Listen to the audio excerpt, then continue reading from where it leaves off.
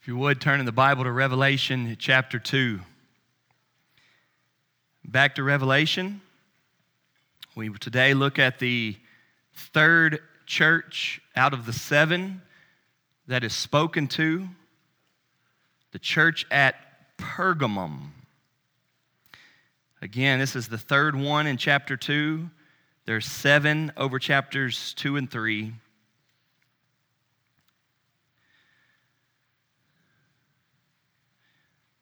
I want to encourage you all as church people and as followers of Christ to be ready to take in all that this next month has to offer. March Madness is about to begin. Today is Selection Sunday. We will have brackets tonight. But that's not what I'm referring to. Easter Sunday is 5 weeks from today. Easter Sunday. Our church does a lot with that. We do a sunrise service at 7 a.m. outside on the front yard, on the front steps of the porch of the church. We'd love for you all to be here. We do a Good Friday service. The weekend before Easter, we do an egg hunt, which is going to be massive up at the high school. We'd love for literally everybody to come and volunteer and be a part of that.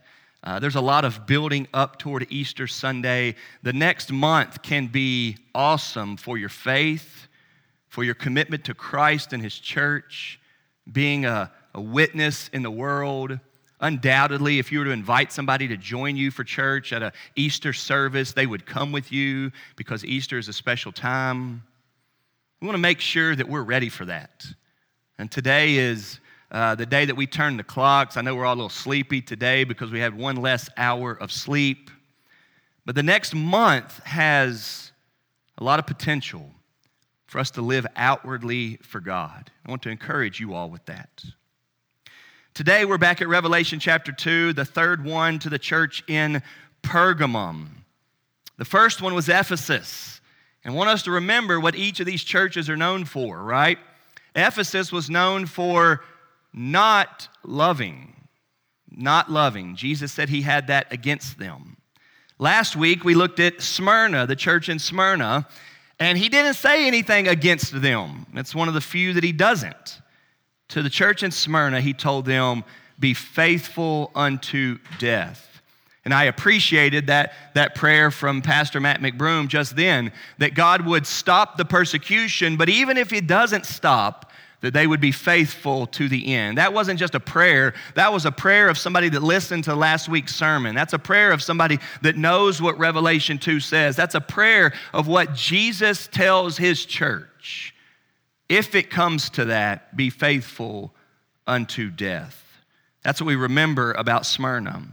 And today it is Pergamum. And the problem with Pergamum is that because of some teaching they began to follow, their teaching, they were becoming worldly. They were still a church. They were still there. They suffered through the persecution. But because of the teaching they began to follow, they were becoming worldly.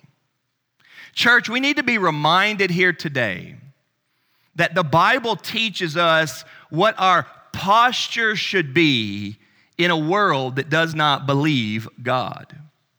We are to be in the world, but clearly not of the world. We are built different, as the young people like to say. We are made of something different. We have hearts that are focused on God. We follow truth that has been delivered clearly through the Word of God. We hate sin. We are not above sin. We are not better than anybody in the world. We can identify with the Apostle Paul when he says, I am the chief of sinners. We should be the first to repent and model humility, that we do not have it all figured out. We are a broken and needy people that need a Savior, but we know that Savior. And the Bible teaches us how to navigate this in lots of ways. In Romans chapter 16, verse 19, it says, be innocent to that which is evil, and be about that which is good. That's an idea of where our heart should be. In James chapter 1, he tells us to not be hearers only of the word, but doers of the word. We hear to apply, we read to understand, we listen to have the word of God get inside of us and do something to us to produce in us faithfulness. A little bit later in James chapter 1, after he says, don't be a hearer only, but be a doer of the word, we get that great passage when he says, true and undefiled religion before the Father is this, that we take care of widows and orphans. But after that, in the same verse, he says, and to keep yourself unstained from the world. We are people who are to live for God, in the world, but not of the world. This idea is the problem with our church today, Pergamum. The Revelation chapter 2, starting in verse 12 through verse 17, the letter from Jesus to John, written down, and to the church at Pergamum. Read with me, beginning in verse 12 of Revelation 2. And to the angel of the church in Pergamum write the words of him who has the sharp two-edged sword. I know where you dwell, where Satan's throne is. Yet you hold fast my name, and you did not deny my faith, even in the days of Antipas, my faithful witness, who was killed among you, where Satan dwells. But I have a few things against you. You have some there who hold the teaching of Balaam, who taught Balak to put a stumbling block before the sons of Israel, so that they might eat food sacrificed to idols and practice sexual immorality. So also you have some who hold to the teaching of the Nicolaitans. Therefore repent. If not, I will come to you soon and war against them with the sword of my mouth. He who has an ear, let him hear what the Spirit says to the churches. To the one who conquers, I will give some of the hidden manna, and I will give him a white stone with a new name written on the stone that no one knows except the one who receives it. That's Jesus' word to the church in Pergamum. I mentioned before that there is no longer an Ephesus. And last week we talked about Smyrna. Pergamum is a city that has a lot of history. It's still there today. It is modern day Bergama of Turkey. The place is still there. Pergamum during this time was the capital of the Roman province of Asia Minor. It had been that for a long time, over 250 years. And it was very much so an ungodly place. Very little reverence for the true God. But it was also very much so a very religious place. Pergamum was known as the religious center of the world for pagan cults. There were all sorts of statues and idols there. It was the first city in all of Asia to build a temple for worship of Caesar. There was also a throne altar there built for Zeus. And there are many false gods that they worshiped here in Pergamum. But that's not the biggest reputation of Pergamum. Pergamum was known as being a very intellectual place. Pergamum had a massive, enormous library that everybody knew about. Over 200,000 volumes in their library. They liked to study. They liked to be learned in that city. They thought because of their education that they could figure out religion in their own ways. They felt good or self-righteous in their intellect or their study. If Ephesus was a big, thriving city like we would think of New York City, Pergamum would be more like Washington, D.C. Or to make it a little closer to home, Ephesus would be more like a Louisville and a Lexington, and Pergamum would be more like a Frankfurt, the capital of our state. Authority there, decision makers there, government there, the educated and sophisticated there in Pergamum. This is the city where this church is at. Christians that live in those places. And the honest thing that we know here today from reading this passage is that it was difficult to be a Christian in that area. And we must admit that there are different places today where it is more challenging to be a Christian in certain settings. And we're going to talk about this today. Sometimes that's just a neighborhood. Man, it's hard to be a Christian in that neighborhood. Sometimes that is a household. And we can relate to people who say, man, it's hard being a Christian in my house. There's a lot of mocking of the faith. I'm the only one that tries to go to church, right? Sometimes it's hard to be a Christian at that school or at that office or in that workplace. Well, sometimes it's hard to be a Christian in a country or a state or a city. And that's the idea that comes out as we study Pergamum.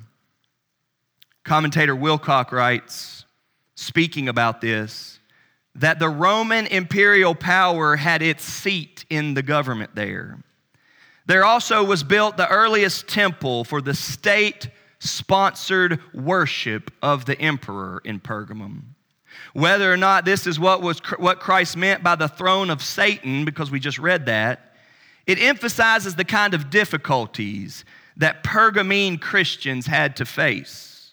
For them, Satan is not merely, as at Smyrna, a slanderer working through a group of ill-disposed Jews. Remember we read that last week? The Jews there sounded like Satan because they talked bad about the Christians. That was last week. It says in Pergamum, it's not that way.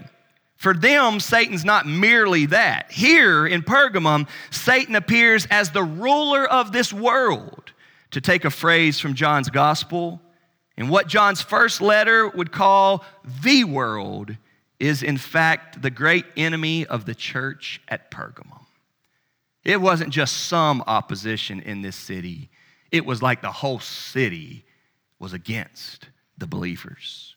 He goes on and he says, it includes the power of other institutions besides the machinery of the state, the enormous Pergamene library, the famous healing ministry of the priests of Asclepius, and crowning the city's Acropolis, the Greco-Asiatic altar of Zeus as the Savior.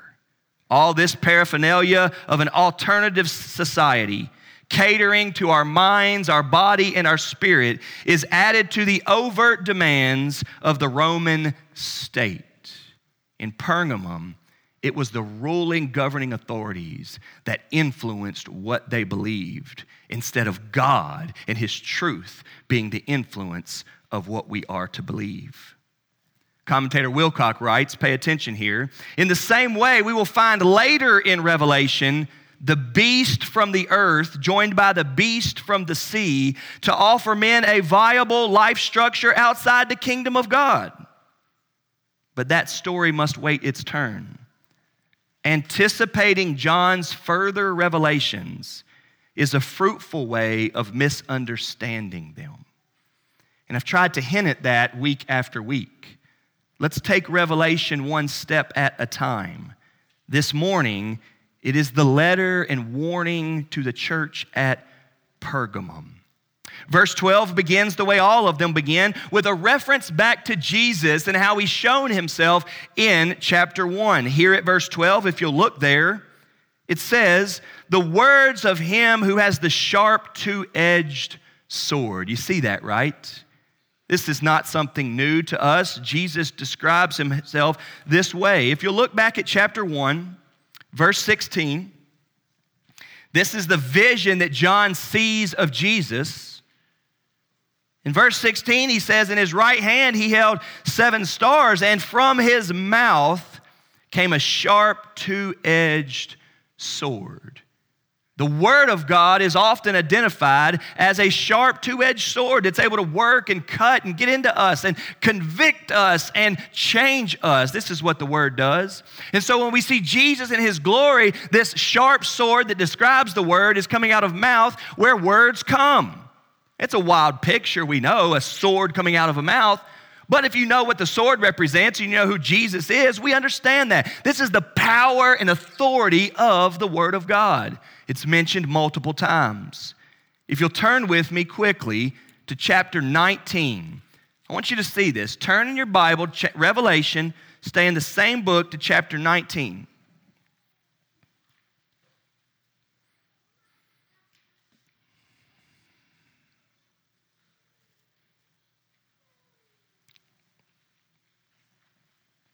Now, this is the end of the Bible, and this is the end of the world, and this is the return of Jesus. Starting in verse 11. Then I saw heaven opened, and behold, a white horse. The one sitting on it is called Faithful and True, and in righteousness he judges and makes war. His eyes are like a flame of fire, and on his head are many diadems, and he has a name written that no one knows but himself. He is clothed in a robe dipped in blood, and the name by which he is called is the Word of God. And the armies of heaven, arrayed in fine linen, white and pure, were following him on white horses. And notice verse 15. From his mouth comes a sharp sword with which to strike down the nations, and he will rule them with a rod of iron. He will tread the winepress of the fury of the wrath of God the Almighty, and on his robe and on his thigh he has a name written, King of Kings and Lord of Lords. That is a strong passage. That's an overwhelming passage. That's a passage that kind of sticks with you and gets at you. It is Christ in his glory, returning to save that which is his, returning to make final with everybody that has opposed him. But what we see there in all of the description, the majestic description of Christ, is that sword coming out of his mouth. That sword represents the authority. It represents the truth. It represents the supremacy of God. The Word of God is that which God will instruct and rule and enlighten and judge with. The Word of God that comes out of the mouth of God is something that those who believe cling to and look to and follow and believe. And so at Revelation chapter 2, back to our passage today, we see this being the emphasis to the church at Pergamum. Now, earlier in our service, we read from Hebrews chapter 4. And Hebrews chapter 4 also mentions that the Word of God is a two-edged sword, but it says also that it is powerful and living, that the Word is alive. And when it gets inside of you, it goes to work and cuts you up. And it says it cuts you deep into bone and marrow and joint, and it goes to work on changing us from the inside out. The Word of God, used by the Spirit of God, truly does that. That's why we're here this morning, that we would hear a sermon true to the truth, and God would use it to build our faith. So Jesus tells the angel to tell this to the church, and it comes from Christ, the one who has the sharp two-edged sword coming out of his mouth. Well, 2 points this morning, like we've been doing each week.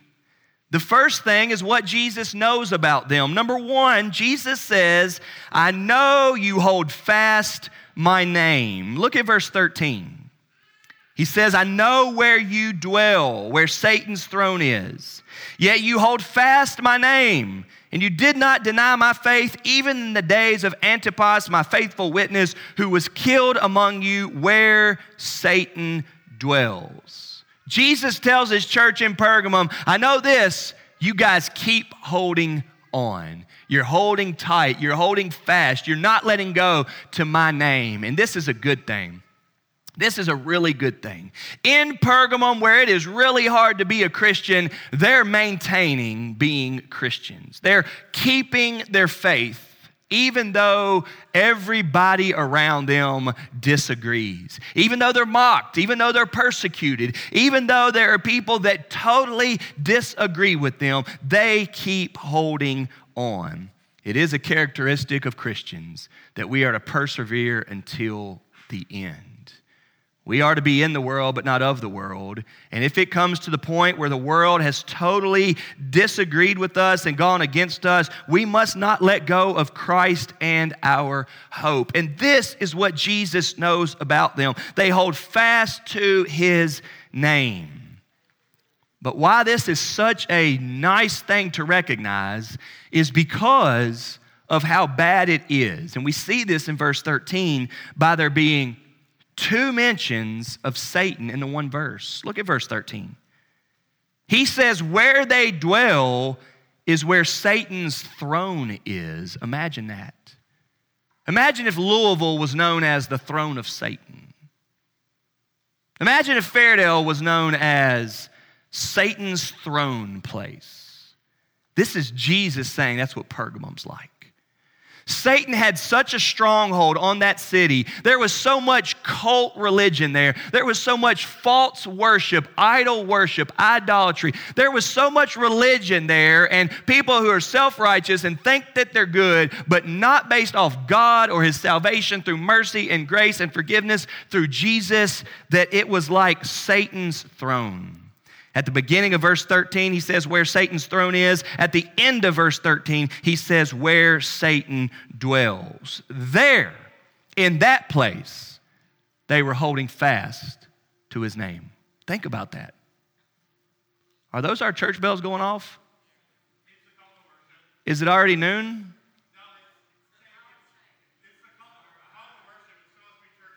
Oh, time change. Okay. I was seriously thinking that I had already hit noon. Oh, man. Whew. Okay. Sorry about that. So what is good about the church at Pergamum, which Christ knows and identifies to, is that even there, a place recognized as being very satanic, if you will, Jesus uses the word twice, they're still holding fast his name. And he recognized that about them. And then he gives one specific example of just how bad it is. And he tells us about this guy, Antipas, which in the whole New Testament, this is the only place that he's mentioned. It's hard to figure out who this guy was. There's not much more about him. Nowhere else in the Bible is there, and really throughout church history, there's no mention. Many people say we could probably assume that he was their leader. Like I told you last week that the well-known pastor of Smyrna, Polycarp, there's lots of story about him in church history. He was burnt at the stake. He was the first martyr after the apostles. Well, here, Antipas is known as the first martyr in Asia Minor. Maybe he was their pastor. But look what it says. Even in the days of Antipas, and he calls him my faithful witness.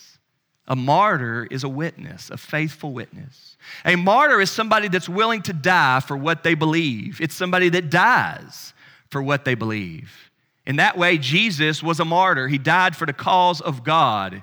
In that way, Stephen, in the early chapters of Acts, chapters 6, 7, 8, and 9, Stephen was a martyr in the early church, believing in Christ even as he was stoned to death. And here, Antipas, who we don't know much about, was killed. It says, was killed among you, was killed in Pergamum. He was a faithful witness. And Jesus says here that it was in that setting you did not deny my faith. Does everybody see that in verse 13? Verse 13 tends to be a long verse, and there's a lot there. But that's the thing. They kept believing even as Antipas was killed. They kept believing even as a leader among them was killed. They didn't let that cause them to say, I'm done with this. They didn't let that cause them to throw in the towel or give up or lose their faith or turn their backs on God or truth or salvation or Christ. They kept believing there. They held on to his name. They did not deny my faith. That sounds good, doesn't it? In this life, we will face trials and tribulations. And we are not to let them get us. They are not to distract us or change us. As we just sang, Jesus is to be the foundation of our lives. And while all the structure may get knocked down, may the foundation remain. May the anchor hold. We just sang that too, that Christ is the anchor of our lives. May we say, life has sent me for a whirlwind, but God has not moved, God has not changed, and my faith will remain in Him. Jesus recognizes this, which is a huge compliment to the church in Pergamum. They hold fast to Jesus. They hold fast to the faith. Like Antipas, the faithful witness, even in the midst of where Satan dwells. Now, we need to admit that none of us really are living in a setting like this. There are some places in the world now, and I appreciated Matt's prayer for the persecuted church.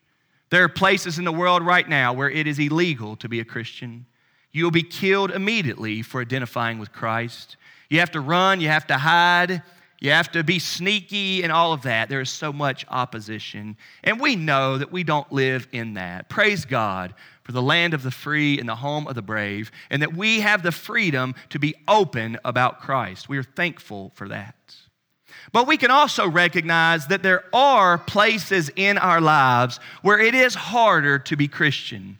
We have people around us that totally think that we're a joke. We have people around us that think we're ridiculous in what we believe. We have people around us that do not believe this Bible. There are jobs that will not hire you if you believe this Bible. And there are people that will not like you if you believe this Bible. And in that way, it is hard or difficult to be a Christian. May we, like the church of Pergamum, hold fast to the name of Jesus. May we know that even as we hold on to Him, He holds on to us. May we know that we are in His grip, that He will not let us go. May we be like the church at Pergamum and be faithful, a faithful witness. And may we be like the church of Pergamum and not deny His faith. One commentator writes, in brief, Satan is working here through the pressures of non-Christian society. We can feel that, can't we? Satan is working here through the pressures of non-Christian society. He goes on, he persecutes. The suffering which will come to Smyrna has already come to Pergamum, and one at least has died a martyr's death already, Antipas. Satan seduces the Nicolaitans, which we'll talk about in a little bit. We met at Ephesus, are also here in Pergamum. And though we know practically nothing about them, their teaching is apparently of the same kind as that of Balaam, which we get from the Old Testament, who had led God's people into sin long before. Christian teachers, supposedly Christian teachers, that teach in such a way that they allow sin. Both the sins mentioned in verse 14 may be taken literally.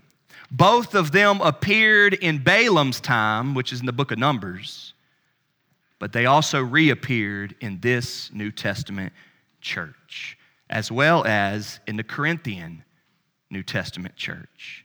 And the pathway to them is the kind of temptation which is typical of worldliness in any age. It sounds like this. Where's the harm in it?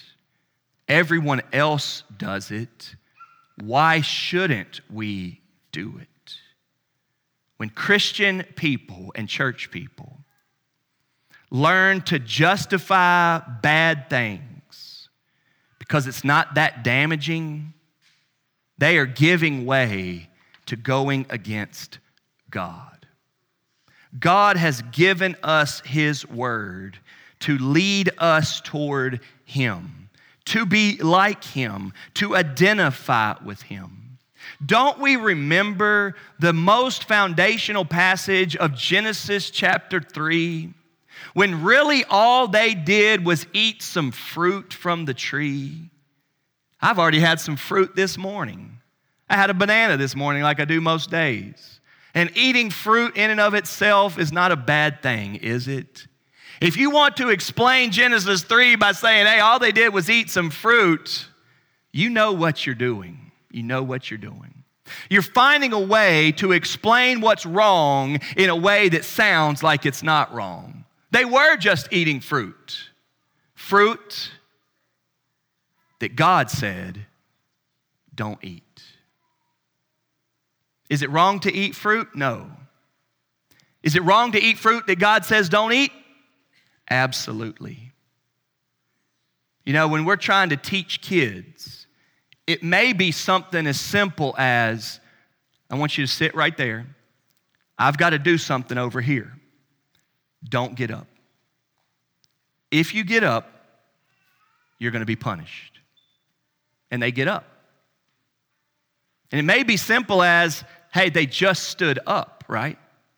But real parents know they disobeyed what their parent told them to do. The issue is not, is it good or bad to get up? The issue is, do they mind or do they not? Well, you figure it out in your household on how you're going to handle that. But with God, everything, I know that we could sit here and go, well, the parent maybe shouldn't have told them that. I mean, they're only have such capacity at that age to be able, I mean, I know how you parents talk. But with God, He does not give us any rules that are bad for us. Zero. God's ways are good. And if we struggle to see that, there's a flaw on our side. God's ways are good for us. He's good and true and right and just and holy. And whatever He tells us to do is good for us. We must embrace that and believe that. When He tells them to not eat the fruit, they would do well to say, God said so, and I'm not going to eat the fruit. But they didn't. They sinned, and therefore all humanity died spiritually. Here, we have Pergamum holding fast, not denying the faith, but beginning to embrace worldliness because their teachers have found a way to justify some sins. It's okay, it's not that bad, it's not really messing up anything. And that's a problem. Point number one here today is Jesus saying, I know you hold fast my name. And that's all in verse 13. But our second and final point is Jesus saying, but I have a few things against you. But I have a few things against you. Obviously, it's not good if Jesus has something against you. It's a bad thing. And here, as we'll see starting in verse 14, look at verse 14 with me. That's where he says, but I have a few things against you. And really, it's just two things, okay? It's just two things. The first is that they hold to the teaching of Balaam, and the second is that they hold to the teaching of the Nicolaitans. That's it. Look at verse 14. But I have a few things against you. You have some there who hold the teaching of Balaam. Look at verse 15. So also you have some who hold the teaching of the Nicolaitans. That's it. That's the few things that they have. It's just that. And in verse 15, it doesn't even tell us what the result is of that Nicolaitan teaching. In verse 14, it does tell us the result of the Balaam teaching. Look back at verse 14. Some there who hold the teaching of Balaam, who taught Balak to put a stumbling block before the sons of Israel so that they might eat food sacrificed to idols and practice sexual immorality.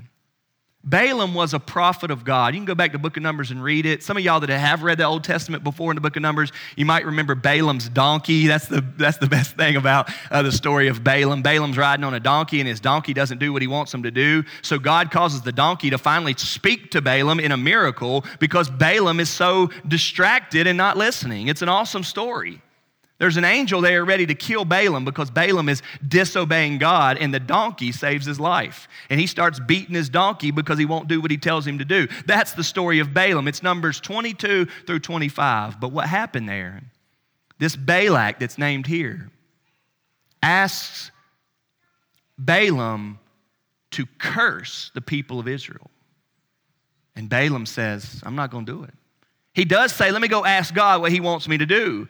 And God says, no, you're not going to curse them. I want you to bless them. And so Balaam comes back obedient and says, no, I'm not going to curse them. I asked God, and God told me not to.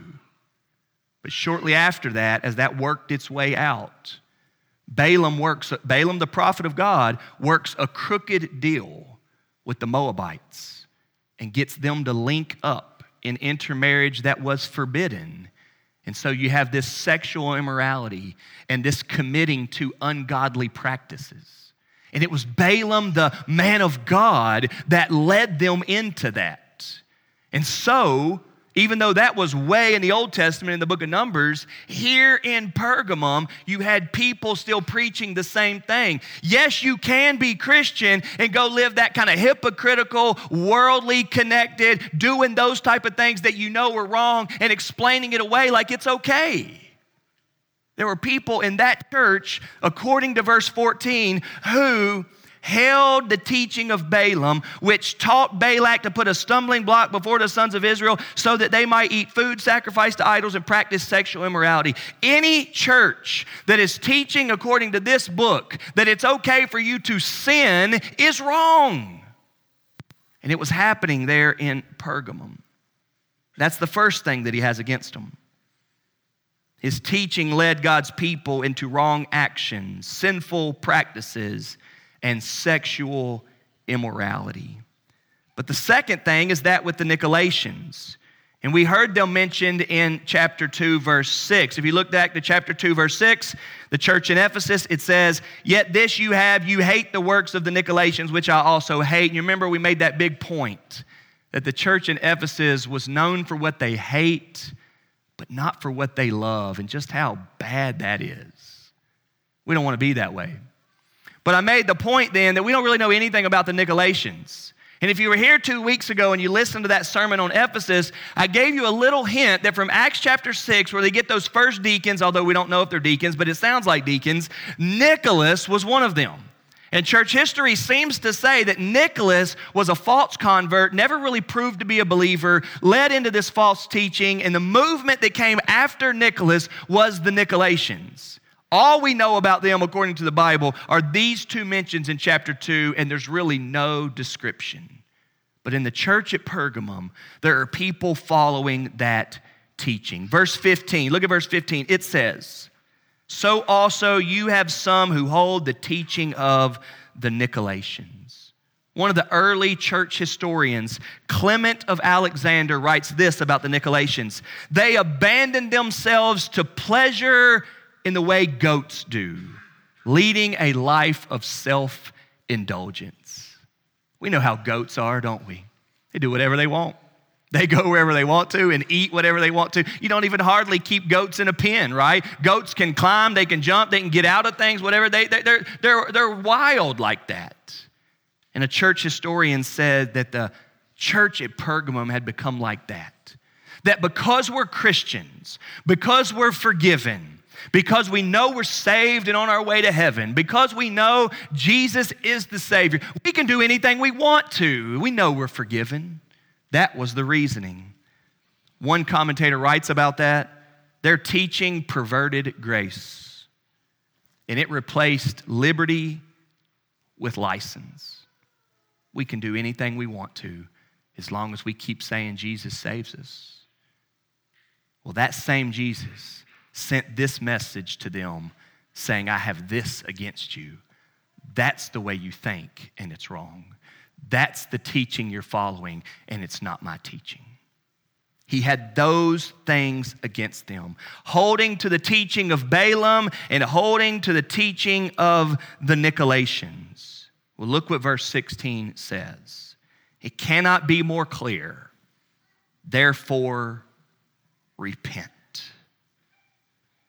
Repent. Repent's a big word, isn't it? It's one that we don't use too much because it comes so strong. Repent doesn't mean say you're sorry. Repent doesn't mean apologize. It may include that, but it doesn't mean that. Repent means to turn away from. That's what repent means. If you're a Christian in the church of Pergamum, and you've been listening to the teaching of Balaam, you've been to a couple Bible studies on the Nicolaitans, and you're going this way, the word of Jesus comes to you and says, repent, says this right here, do an about face, 180 degrees, and you're no longer about the teaching of Balaam, and you're no longer about the teaching of the Nicolaitans. You listen to the teaching of the apostles in the New Testament and the Old Testament, the teaching of the Bible, and you follow the word of God. The solution for them was to repent and turn away from that. It's a little bit more difficult these days for us to identify false teaching because everything falls under the same heading these days. We have very few people, honestly, that are really going after cults. Cults these days are so small compared to the amount of people that say they're Christians, honestly, in our context. But there's a lot of false teaching out there. There's a lot of people out there that are giving you their opinions and their own wishes, and they're not showing you what this says. Even if you hate Josh Green and his preaching, this says you need to repent from believing those things. Therefore, repent is the word of Jesus, and we see that. Now, this is a little bit scary because, listen to this. What does the church of Pergamum need to repent of? Not so much what they're doing, but what they're believing. Have you ever thought about that before? You ever thought that God's word says for you to repent what you think, what you hold to, what you believe, what your doctrine is, what you believe? Now, it's one thing to be truly innocent and uninformed and, well, I don't know what I think about that. Perhaps you're not wrong if you don't know any better. Be careful with that, but you know what I'm saying when it comes to teaching. If I said, hey, what do you think about this? You say, I don't know, I've never read it before. Well, maybe you're not wrong in that way. But if you have been taught, especially taught by a false teacher, and now you're believing things that you should not believe, believing things that aren't in the book, aren't in the word, aren't according to God, then we're wrong and we're in error and we are believing sinful things and we need to repent of that. If Jesus is the one true God, the living Savior that died on the cross for our sins, out of his love for you to save you from your sins, to not believe in him truthfully or accurately is to be in error. And the message here is to repent. They need to repent of the teaching that they're holding to. Now, that does include how they're behaving out of that teaching. But for us today, we need to hear that it is the teaching that drives or produces the fruit out of the teaching. And this is a big principle in life. Our behavior is often determined by that which we believe. Now, we can go really far in this direction, say, mind over matter, and we can say thoughts becomes actions, and there's some really worldly stuff when you get that way. It's a little bit overboard, but I do want us to see today that our lives are flowing out of that which we believe.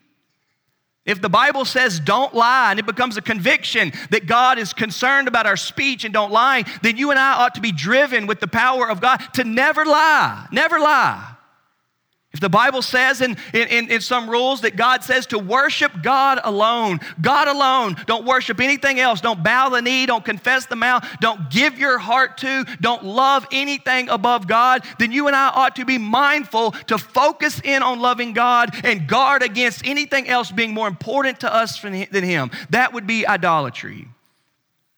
And if the Bible teaches us all that it teaches us about immorality and sexuality and things like that, then we ought to be very much so mindful of all of the goodness that God gives us in sexuality. And we ought to be recognizing all of that which is not of God in sexuality. And we could go on and on with these. But our behavior often flows from our teaching. And the warning here is that they are holding to false teaching. In the passage that we mentioned earlier, the Hebrews 4 passage, which is verse 12 that says the word of God is powerful and living and sharper than any two-edged sword, and it gets inside of us and goes to work. That passage, well, earlier Matt read not just verse 12, he read verse 11 and verse 13. And if you remember that, the whole context, you're kind of like, why does he all of a sudden in chapter 4 of Hebrews just bam, like that, jump into this awesome statement on the word of God? And everybody knows, or a lot of people know, that Hebrews 4:12 is that passage that talks about the word of God being active and living and sharper than two-edged sword. We've heard that a lot. Why does he go there? Well, in verse 11, did you hear what the context was? They had become disobedient people. In verse 13, the verse after it, did you hear what the context was? They had become people that weren't going to live for God rightly. And the solution for living disobedient lives is getting back to knowing what God says on how to live rightly and how not to live wrongly. The Word of God is a lamp to direct our feet. It is a light to show us the way. The way of Christ is a straight and narrow that we can't earn on our own, but by His power will guide us into which directions we don't turn to and which directions we labor into. All the while on this side of heaven being bad at it. Christians are sinners, and we all fall short of the glory of God. And not a single person in here or on the planet tiptoes the straight and narrow with their own power or their own accuracy. We must constantly hear the word of 2:16 and repent. Not only the church of Pergamum needs to repent, but I need to repent and you need to repent. We need to always admit and see our flaws and our bad attitudes and our waywardness. We need to see our struggle with sexual immorality. We need to see our struggle to not listen to the truth and be led accurately, and our struggle to listen to the wrong things and buy into those. We need to live lives of repentance. The Bible teaches a continual repentance where we pray regularly for God to forgive us of our sins, where we examine ourselves to see if we're on the right path. Are we following Christ and turning away? To believe is to be repenting. To hold to Jesus as the one who will save you from your sins and take you to heaven and give purpose to your life is to recognize there are some things in my life that need to be turned away from. Here in the church at Pergamum, it was the two things, Balaam's teaching and the Nicolaitans' teaching, that were causing them to intermingle in worldly ways. Causing them to get involved in things and places and people that they shouldn't be. Sinning. We have to be careful with this. There's a tendency throughout the history of churches to start then to just be scared and only talk bad about the world and be so sheltered from it that there's such a divide that we're hardly a light in the darkness. We're a wimpy people that all we can do is talk bad about and avoid others. That ain't it. To the church at Ephesus, they were living in that New York City type place. And they did so many good works. They just needed their heart to be in the right place. To the church in Smyrna, the persecution was coming. And he told them, don't run, be faithful unto death. And to the church of Pergamum, living in that intellectual city where everybody knew that they were smarter than the Christian people that believe that old-fashioned way of God, he told them, hold tight to my name. Keep my faith. Even if everybody else around you mocks the church and the book and the truth and the Savior that died for it, don't you. Hold fast. And everywhere that we can observe that we have been believing something wrong, may we repent. And everywhere in our lives where we can see that we are living out of line with God's ways, may we repent. Christian people are repenting people. And the church of Pergamum needs to repent. Last thing, look at verse 16. Therefore repent, if not, I will come to you soon and war against them with the sword of my mouth. And then in verse 17, he tells them to hear and to listen and to receive the response. Notice there, it is the sword of his mouth again, which I'm telling you is the word of God. We don't want God to deal with us according to his truth. By grace and mercy, he's given us his truth. And it is the response of believers to believe it, to commit to it, to know it, and to follow it. If you're here today, may you renew yourself today to following Jesus and his truth. If you're here today and you need to repent and realign yourself with God and his truth, may you do it. Even though we live in a fallen world that often goes against God, may we be in the world, but not of the world.